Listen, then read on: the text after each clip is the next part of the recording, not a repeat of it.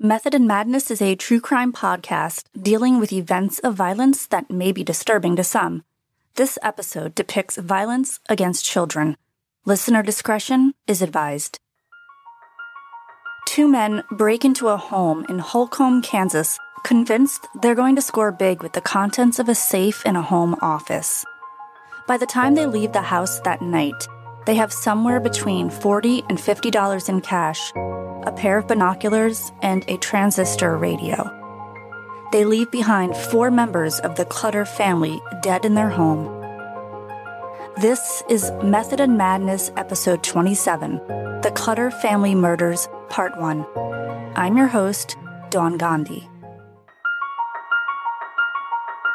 The body was dismembered. A ransom note was discovered. Hikers stumbled upon the nude body of a local... Police are looking into the brutal slaying of a young woman. There may be a clue in a released 911 call from... The victim said she was stalked for 5 years. Held captive inside a storage container. It was a twisted mix of obsession and revenge. No weapon has been located. Shot while asleep in their beds.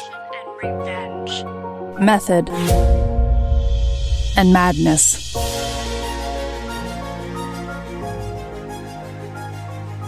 Herb Clutter thought the 2 unknown armed intruders were just there for money.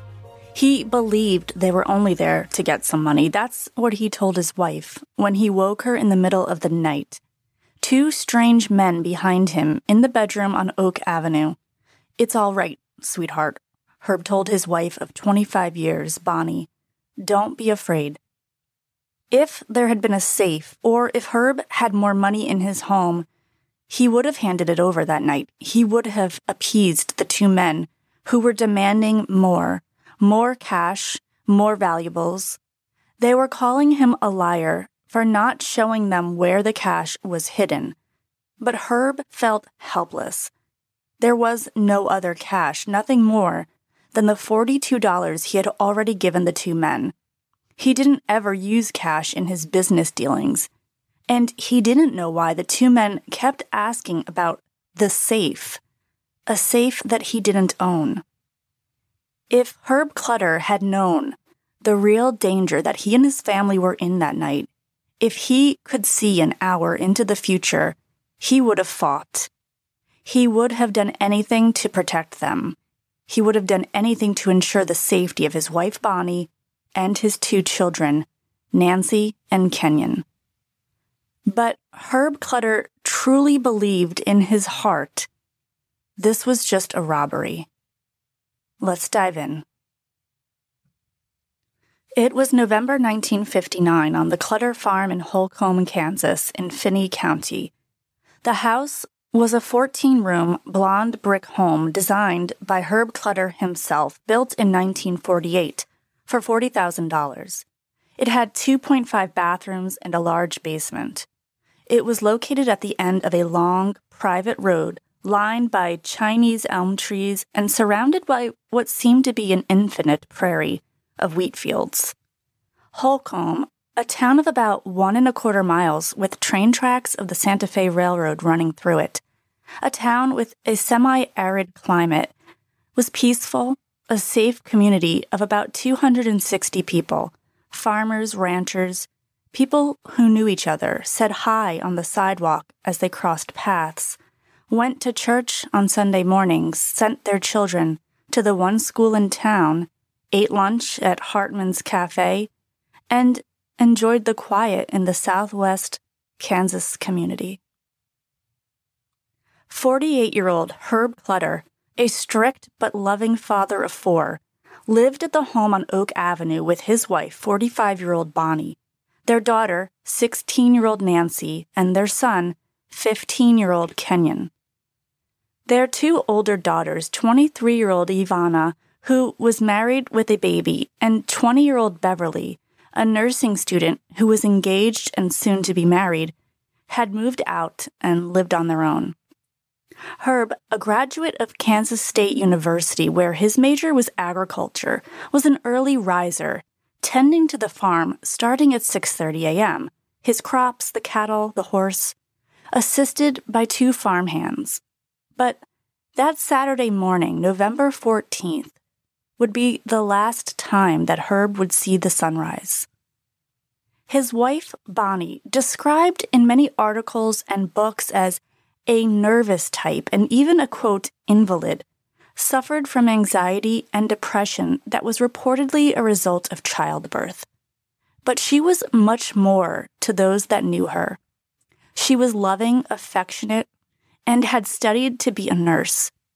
Before she was suffering with mental illness, Bonnie enjoyed picnicking with her family and vacationing in Colorado.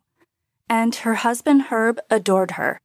They had met when Herb attended college with Bonnie's older brother, Glenn. Nancy, a popular and friendly teenager, had gone out with friends the night before, Friday the 13th, celebrating a successful performance of Tom Sawyer at the school where she played Becky Thatcher. Nancy wore the ring of 17-year-old Bobby Rupp, a boy that Herb liked, but overall he felt hesitant and concerned about his 16-year-old daughter being in a committed relationship.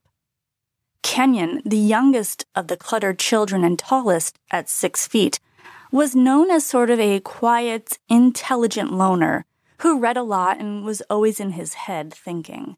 He had taken in the family dog a few years ago, a stray that he named Teddy, who liked to frolic in the fields near the cattle. Kenyon was a skilled carpenter, and during that weekend in November, was planning on finishing the work on a mahogany hope chest he'd made for his sister Beverly, a gift for her upcoming nuptials. The family was well-liked. They were church-going, and they were close-knit. That Saturday afternoon, Bobby Rupp called Nancy and asked her out to a movie that night. It was a full moon. Maybe they could go for a romantic drive as well, but Herb had put his foot down. Bobby was already on thin ice, getting Nancy home at 2 a.m. the night prior. But Bobby was welcome to come over that night, which he did, around 7 p.m. after the family had finished dinner. He sat in the living room with Nancy, Kenyon, and Herb watching TV while Bonnie was in bed. Nothing unusual occurred while Bobby visited that night, and he left around 10:30, making plans with Nancy to see a movie the following night. Nancy and Kenyon turned in on the second floor of the farmhouse in their respective bedrooms, with Bonnie sleeping upstairs as well, in what was formerly Ivana's room, while Herb settled in to sleep on the first floor in the master bedroom, off the side entrance to the house. He and his wife slept in separate bedrooms so he would not disturb her rest when he woke before dawn each day. Nancy was the last one to go to sleep after writing in the diary that she kept. Sometime after midnight, Herb woke up to the sounds of floorboards creaking and a light shining on him. He opened his eyes and called out for his wife, thinking Bonnie had come downstairs for something. He sat up and, without his glasses on, saw 2 blurry figures standing near his bed. That's when Herb realized it wasn't Bonnie that had woken him up. There were 2 men in his room. He could barely make out their faces, but heard their voices loud and clear, demanding money, demanding to know where the safe was hidden. Herb, struggling to see clearly, looked at the 2 men, confused. Who were they and what were they talking about? Why were they in his house? He had never seen them before, didn't recognize their voices. They were young, maybe late 20s or early 30s. One man, the taller one with the light hair, was doing most of the talking and was armed with a knife. The other, a shorter man with dark hair, wasn't saying much, but he was armed with a shotgun. The taller man asked Herb to join them in the office, and Herb got out of bed, and the 3 walked into the office and turned on the light. Herb was confused when they asked him where the safe was in the office. He didn't own a safe, didn't know where anyone would have gotten that idea. He answered truthfully that he didn't own a safe, which only angered the taller man, who started yelling and calling him a liar. But Herb kept his cool. He was never one to raise his voice anyway, and he insisted he was telling the truth. Herb watched as one of the men fussed with some items on his desk. and then tampered with the phone wire. Are there any other phones in the house? Yes, one in the kitchen, Herb responded truthfully. One of the men walked off, and Herb assumed he was tampering with that phone too, cutting the wires to make it useless. There would be no calling for help, but it didn't matter anyway. They had a gun. Herb wouldn't dare make a wrong move. And the taller man was gripping that knife. They weren't going to use the weapons on him or his family as long as he complied. He fully intended on doing what they asked, and hopefully they'd leave soon. The man with the knife ordered Herb back into the master bedroom to get his wallet. Herb showed him his billfold, and the intruder counted the contents. Only about $30, which made the man even angrier, as he demanded to know where the rest of the cash was, accused Herb of lying, that a rich man like him must have a ton of cash lying around. Left with no other choice, Herb offered up this: "I can write you a check," to which the man scoffed and only got louder, more annoyed at the suggestion. Suddenly, the man with the gun spoke up, told his partner that someone was moving around upstairs. Herb didn't want the men going up there. He had to try and keep them downstairs. They wouldn't want to go up there once they learned that it was just his wife and children sleeping, nobody that posed a threat to them. The taller man wanted to know if Herb's wife had cash, to which he responded maybe, but only very little. But Herb pleaded for the men not to go up the stairs, not to wake his wife, for she wasn't feeling well, and this would certainly provide her much stress. The men ignored Herb's pleas and led him to the staircase. Herb walked up the stairs, the intruders following close behind, and he tried one more time, a futile attempt to get them to stay downstairs. "I don't know why you want to do this. I've never done you any harm." But he was silenced, the taller man telling him to shut up. As they reached the top of the stairs, Herb turned on the hall light and pointed out Nancy's and Kenyon's bedrooms. Both of their doors were closed, and he told the men that they were sleeping. He figured this would keep the men out of their rooms. After all, they were just children. No need to bring them into any of this. Herb opened the door to where Bonnie was sleeping, a lump in his throat. This was going to trouble her, and for what? He knew she had but a few dollars on her, and it wasn't worth getting her upset. She'd been making progress, going out Friday night to Nancy's play, even putting on makeup and chatting with friends. This was going to set things back, but there wasn't anything he could think to do. The gun pointed at him as he walked into the bedroom and turned on a lamp. Herb spoke softly, assuring Bonnie that it was okay. These two men just want some money. Bonnie woke up and tears formed in her eyes as she responded that she didn't have any money. Herb told her the men thought there was a safe, which made the taller man angry again as he yelled for Herb to shut up.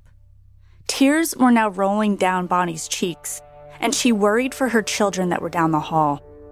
She insisted that there was no safe and informed the two intruders where she kept her purse, in a dresser drawer.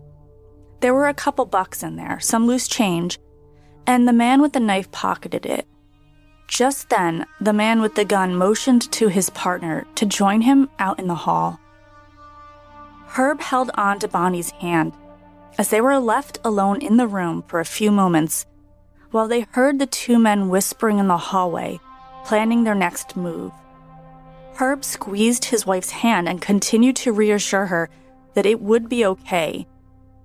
They had all the cash that was available. Herb waited for them to walk down the stairs and leave. But the two men came back into the bedroom and ordered Herb and Bonnie out into the hall and into the bathroom. The men had dragged a hall chair in for Bonnie to sit on, and she pleaded for the strangers to leave her children alone, not to harm them. Bonnie and Herb were left in the bathroom, the door shut. All Bonnie could do was listen helplessly to the footsteps headed towards her children's rooms. Herb tried to comfort her, told her nothing was going to happen, they just wanted money. But Bonnie wasn't so sure. What kind of money were they expecting to get from her teenage children? Why weren't they just leaving? Kenyon lay in his bed, awake and frightened. He had heard the commotion, heard a loud, unfamiliar voice yelling at his dad to shut up, heard his mom crying, listened to furniture moving and drawers opening. He froze, not wanting to make a sound, and hoped that whoever was in the house would be leaving soon. Maybe they wouldn't know he was there. Maybe if he just lies still enough. But then his bedroom door opened, and the light from the hallway crept in, revealing two figures in its doorway. One man was short, maybe about 5'4", 5'5". The other man, taller, close to his own height. That one yelled at him to get up. Kenyon was still frozen in fear when the man punched him, yelling again and dragging him out of the bed. He was stunned for a moment as he heard the shorter man scolding his partner. One of them told Kenyon to put on pants as he'd been sleeping in a t-shirt. Kenyon did as he was told, putting on a pair of jeans, and then he too was put into the bathroom to join his parents as the two men shut the door. "What is this, some kind of a joke?" a soft voice called out as Nancy crept into the hall to see what was happening. She was nervously looking at the two men in the hallway and trying to put together what was taking place. This wasn't a joke. They pushed her into the bathroom, and she joined her brother and her parents. Her mom was crying, and Dad was remaining calm. It calmed her a little bit too, but the not knowing what would happen next was scaring Nancy. "What do they want? Who are they?" she asked. The Clutters could hear the conversations going on outside the bathroom. The man with the knife was standing guard so that none of them could escape their temporary prison. They could hear the other man walking around the bedrooms, then footsteps on the stairs going down. Were they leaving? No. The taller man, the louder, angrier one, was still outside the bathroom. Moments later, the footsteps came back up the stairs, and the Clutters braced themselves for what would be coming next.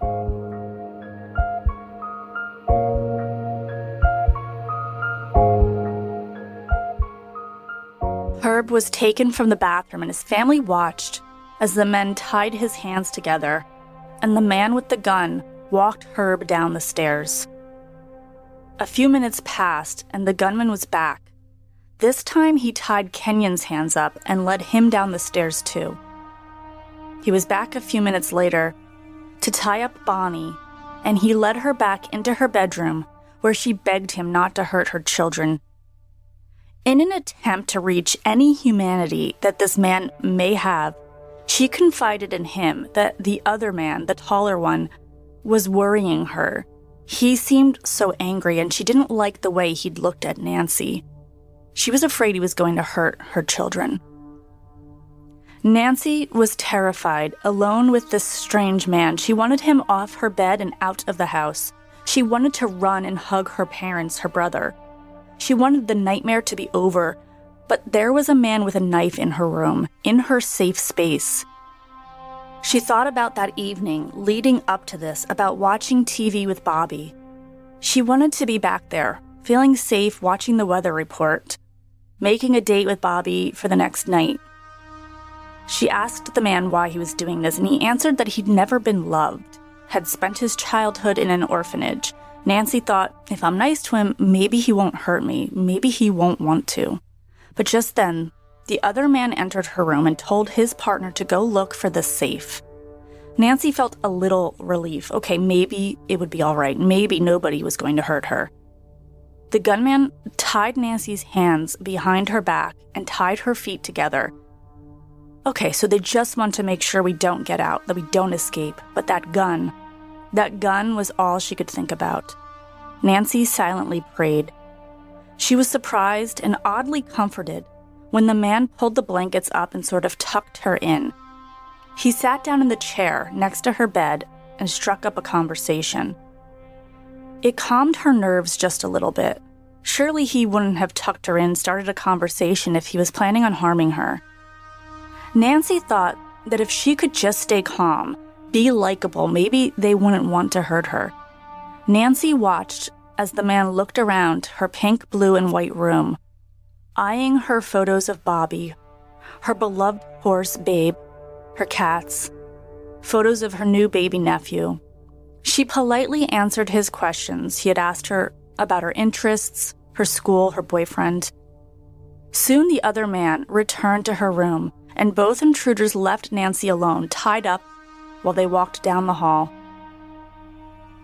They entered Bonnie's bedroom, where they took long strips of tape and wrapped them around her head. The men told Bonnie to stop crying and to go to sleep. She listened helplessly as they walked away and down the stairs. 2 floors down, in the basement, lie Herb Clutter in the pitch black, on a mattress that had been leaning against a wall. When the gunman brought him down earlier, he tied his feet together, and then he laid the mattress on the floor and had Herb lie on it, arms and feet tied. It further confirmed to Herb that maybe they didn't intend on harming him if they were concerned with making him comfortable.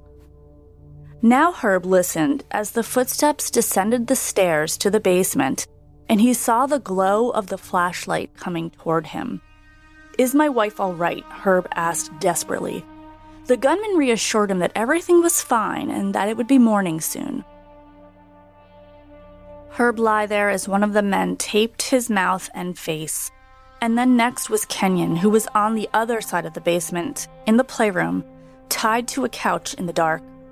The rope looped around his throat in case he made any movements. One of the men approached with a flashlight and taped him too. It was a few moments where Herb didn't know what was coming next. It seemed like they were about to leave. The 2 intruders had tied him up. He could hear from the other side of the basement that Kenyon had been tied up too. He hoped, prayed that his wife hadn't been tied up.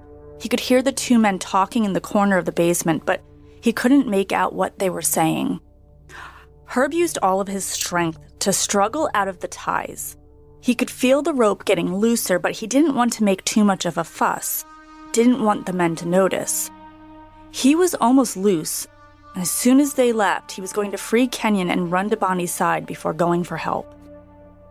Herb could feel the weight of the mattress go down. Someone was kneeling next to him. Had they noticed he was almost loose? It was so quick, he didn't have a chance to feel the steel on his neck as one of the men slashed Herb's throat with the knife. With his hands now free, Herb tried to fight back, but then the gunshot came, and Herb was dead.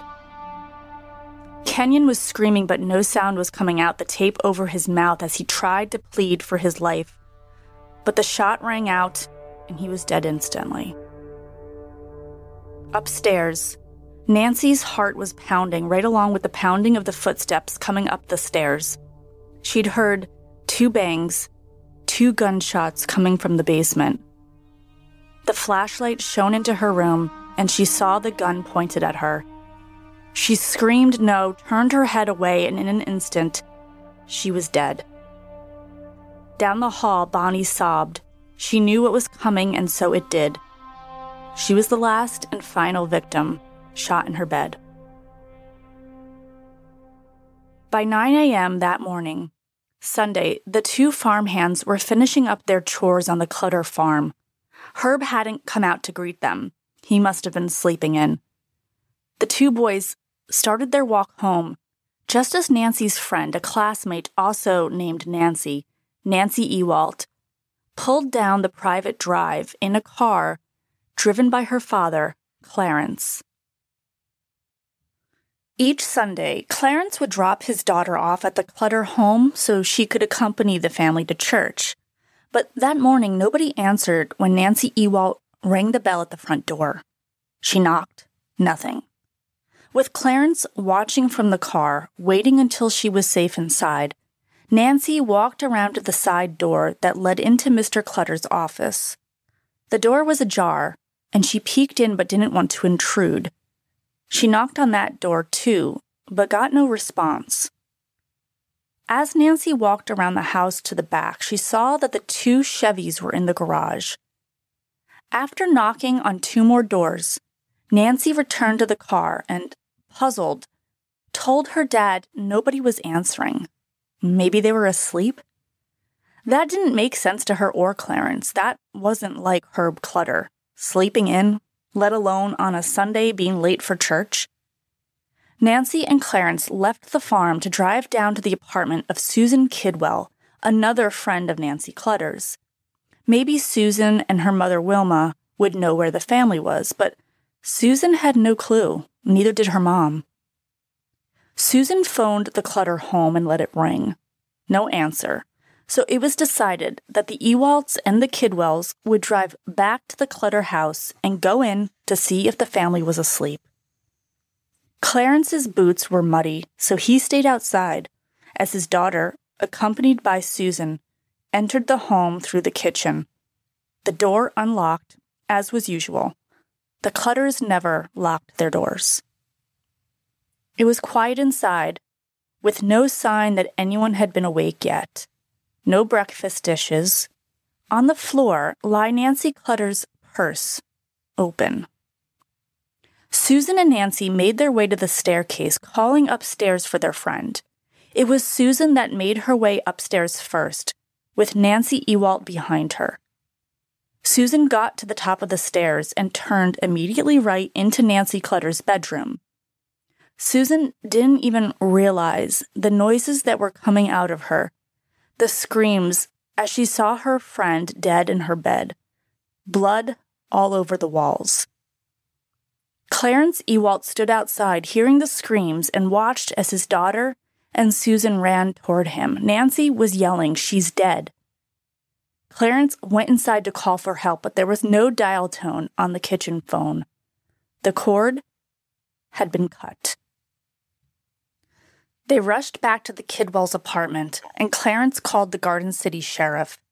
Clarence and a neighbor of the Kidwells, Larry Hendricks, left to go meet the sheriff, who was on his way to respond to the Clutter farm. Larry knew the family.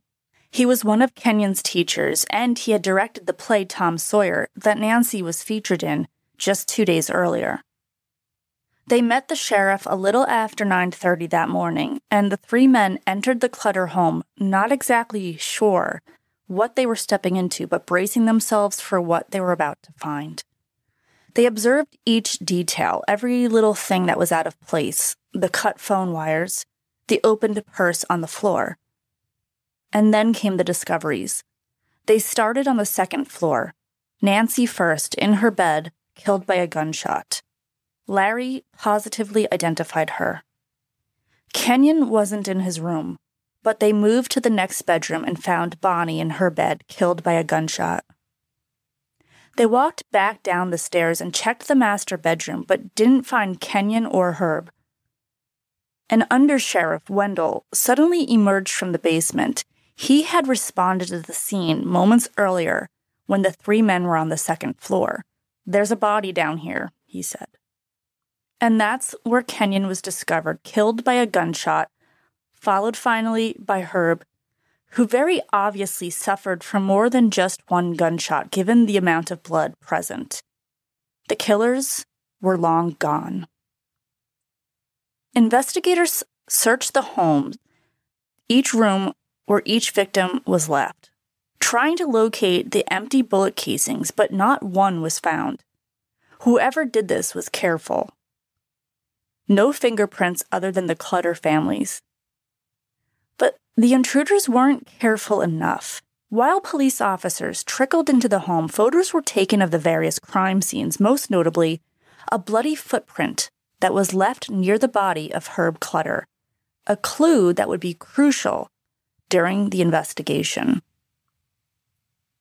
The news spread around the small town quickly. Few details were leaked at first, leading to just gossip and speculation about what had happened in the house. Friends and family were shocked and distraught upon hearing the news.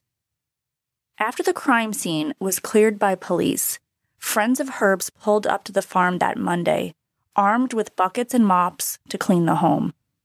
The eerie, gruesome scene, the blood-stained walls, the bloody mattress, and basement couch that would have to be burned, didn't offer the friends any answers but just more questions. A local newspaper, the Topeka Daily Capital's headline stated, "Fear, grief, follow murder shock.